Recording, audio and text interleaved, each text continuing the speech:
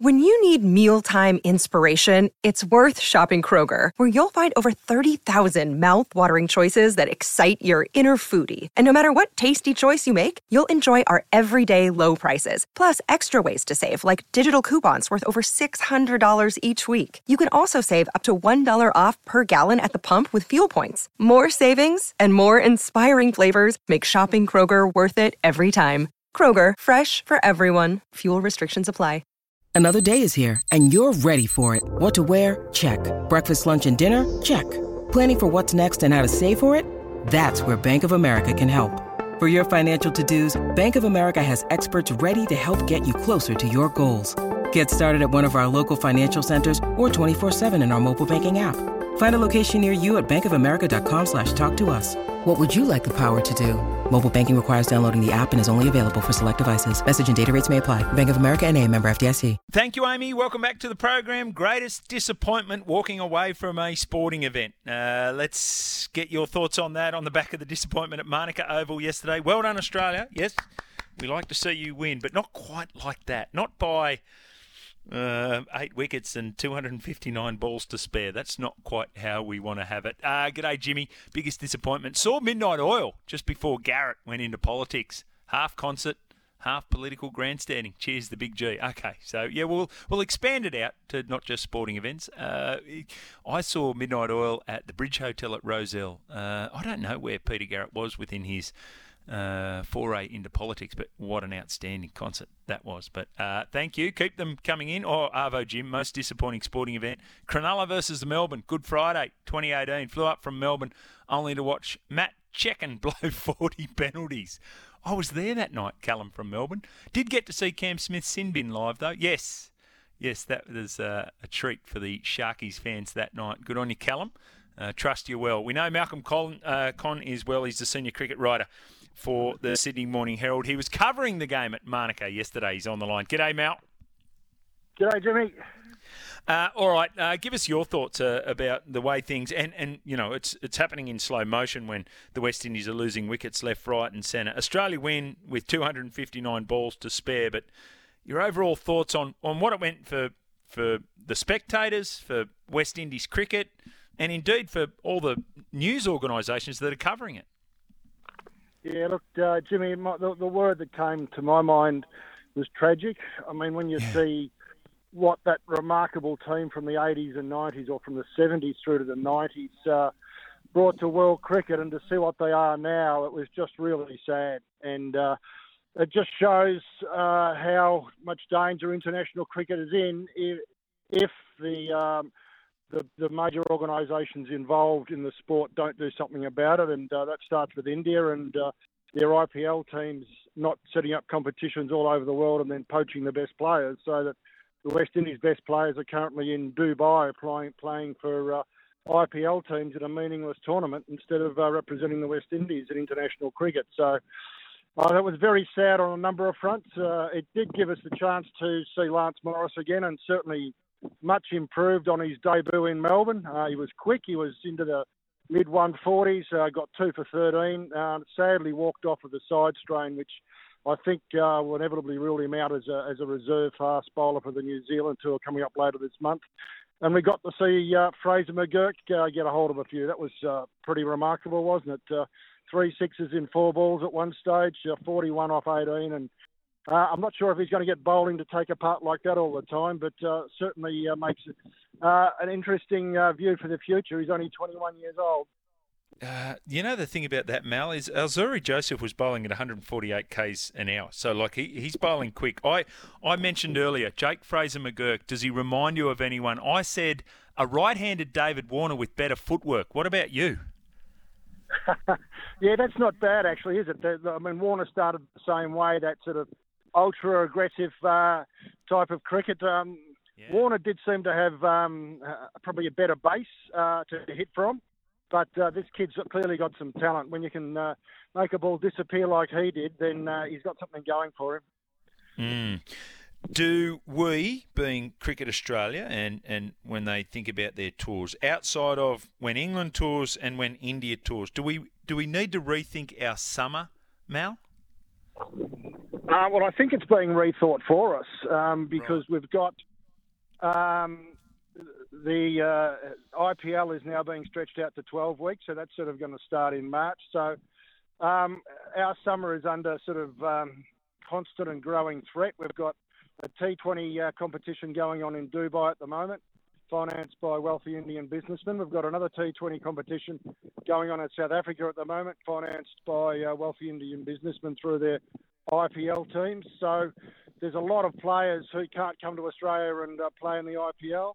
There's unfortunately too many players who don't even represent their international teams anymore. So there's some real struggle there, and it means that our window is getting narrower and narrower. So world cricket needs to do something to try and sort this out. There's got to be something more than just wealthy Indian businessmen going around buying up the best players and running T20 competitions.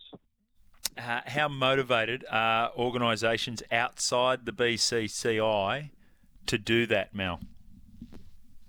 Well, they tread a very fine tightrope because if India don't tour, then teams don't make money. I mean, the irony of this is that the players are making, the best players, the absolute stars, are making far more money out of playing T20 cricket for franchises than they are playing for their countries. And yet it's international cricket that keeps the countries going. The only way that that countries can generate income is by a distribution they get from the ICC, from annual ICC events like the recently played World Cup, which has been reduced because India say, well, we bring in most of the money, so we want most of the money. So India get more than a third, and you get countries like, or nations, cricketing nations like the West Indies, who are getting a pittance as a result, unfortunately. So things at the moment are going backwards, and I'm just not sure how or when it's going to turn around.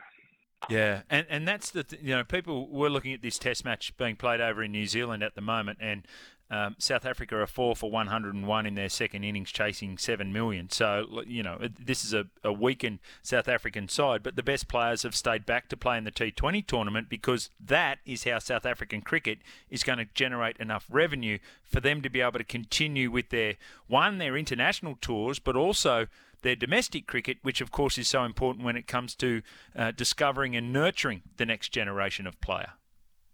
Yeah, well, unfortunately, South African cricket had been administered so badly for so long that they were forced to sell their soul to survive. And selling their soul meant that there's a competition now run basically by IPL clubs and wealthy Indian businessmen that insists that all the South African best players stay in South Africa during the peak of their season and don't represent their country, which is very sad for a country that's been a fantastically competitive team across the last sort of 3 decades or so.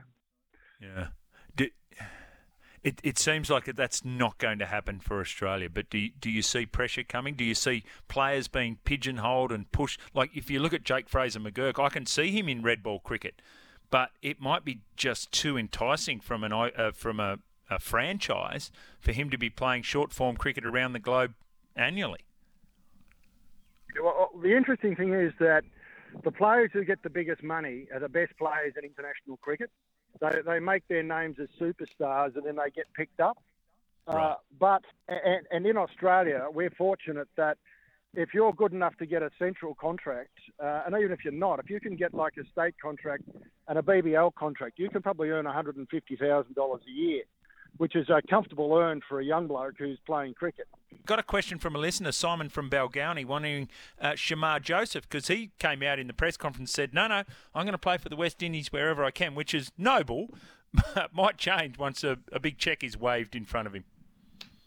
Well, it'll be interesting to see how he goes, but look, I covered that West Indies series and I covered his press conferences, and he was a breath of fresh air on and off the field. He was fantastic.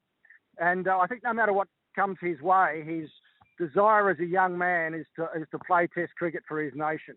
That's all he wants to do. And we saw with David Warner, even though David Warner started as a 2020 specialist and everyone thought, oh, here we go, this will be the first of the real sort of gun-for-hire type players. He ended up playing 112 Test matches. So you can do both. I mean, he can earn as much or more as he was being a very highly paid Australian player on a couple of $1 million a year, as he did in the IPL, and still manage to play both. So you can do both if you have the desire and if you make those opportunities work for you. But obviously, some players have just decided that they'll take the money. Ricky Ponting is going to coach the Washington Freedom in Major League Cricket. Of course, Cricket New South Wales have an involvement with that franchise. What do you make of this? Is there anyone in world cricket whose stocks are higher than RT Ponting right now? I wouldn't have thought so. I think he's terrific. And look, I've seen him in action as a coach. He was a consultant in England in 2019 during the World Cup, and he was brilliant. He got heavily involved in the fielding drills.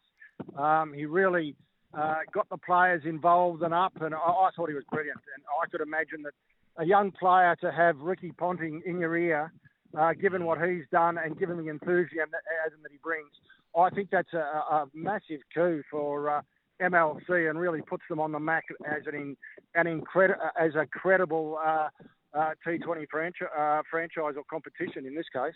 Yeah, just what we need, another one that's going to drag people away from representing their country. Mal, as always, fantastic to get your insight. Really appreciate it. Cheers, Jimmy. Senior cricket writer, Sydney Morning Herald, good man, Mal Conn, giving us all the latest there. Yes, that's right. Justin Langer was the coach and Ricky Ponting was heavily involved in that 2019 Ashes tour. Just thought I'd make mention of that. Harry Grant just announced as Melbourne Storm captain for 2024. So congratulations to him. Christian Welsh, Cameron Munster, overlooked for that one. Harry Grant, I don't think too many would argue about that. 1300 01 11 70, our talk topic today. When have you walked away disappointed from a sporting event?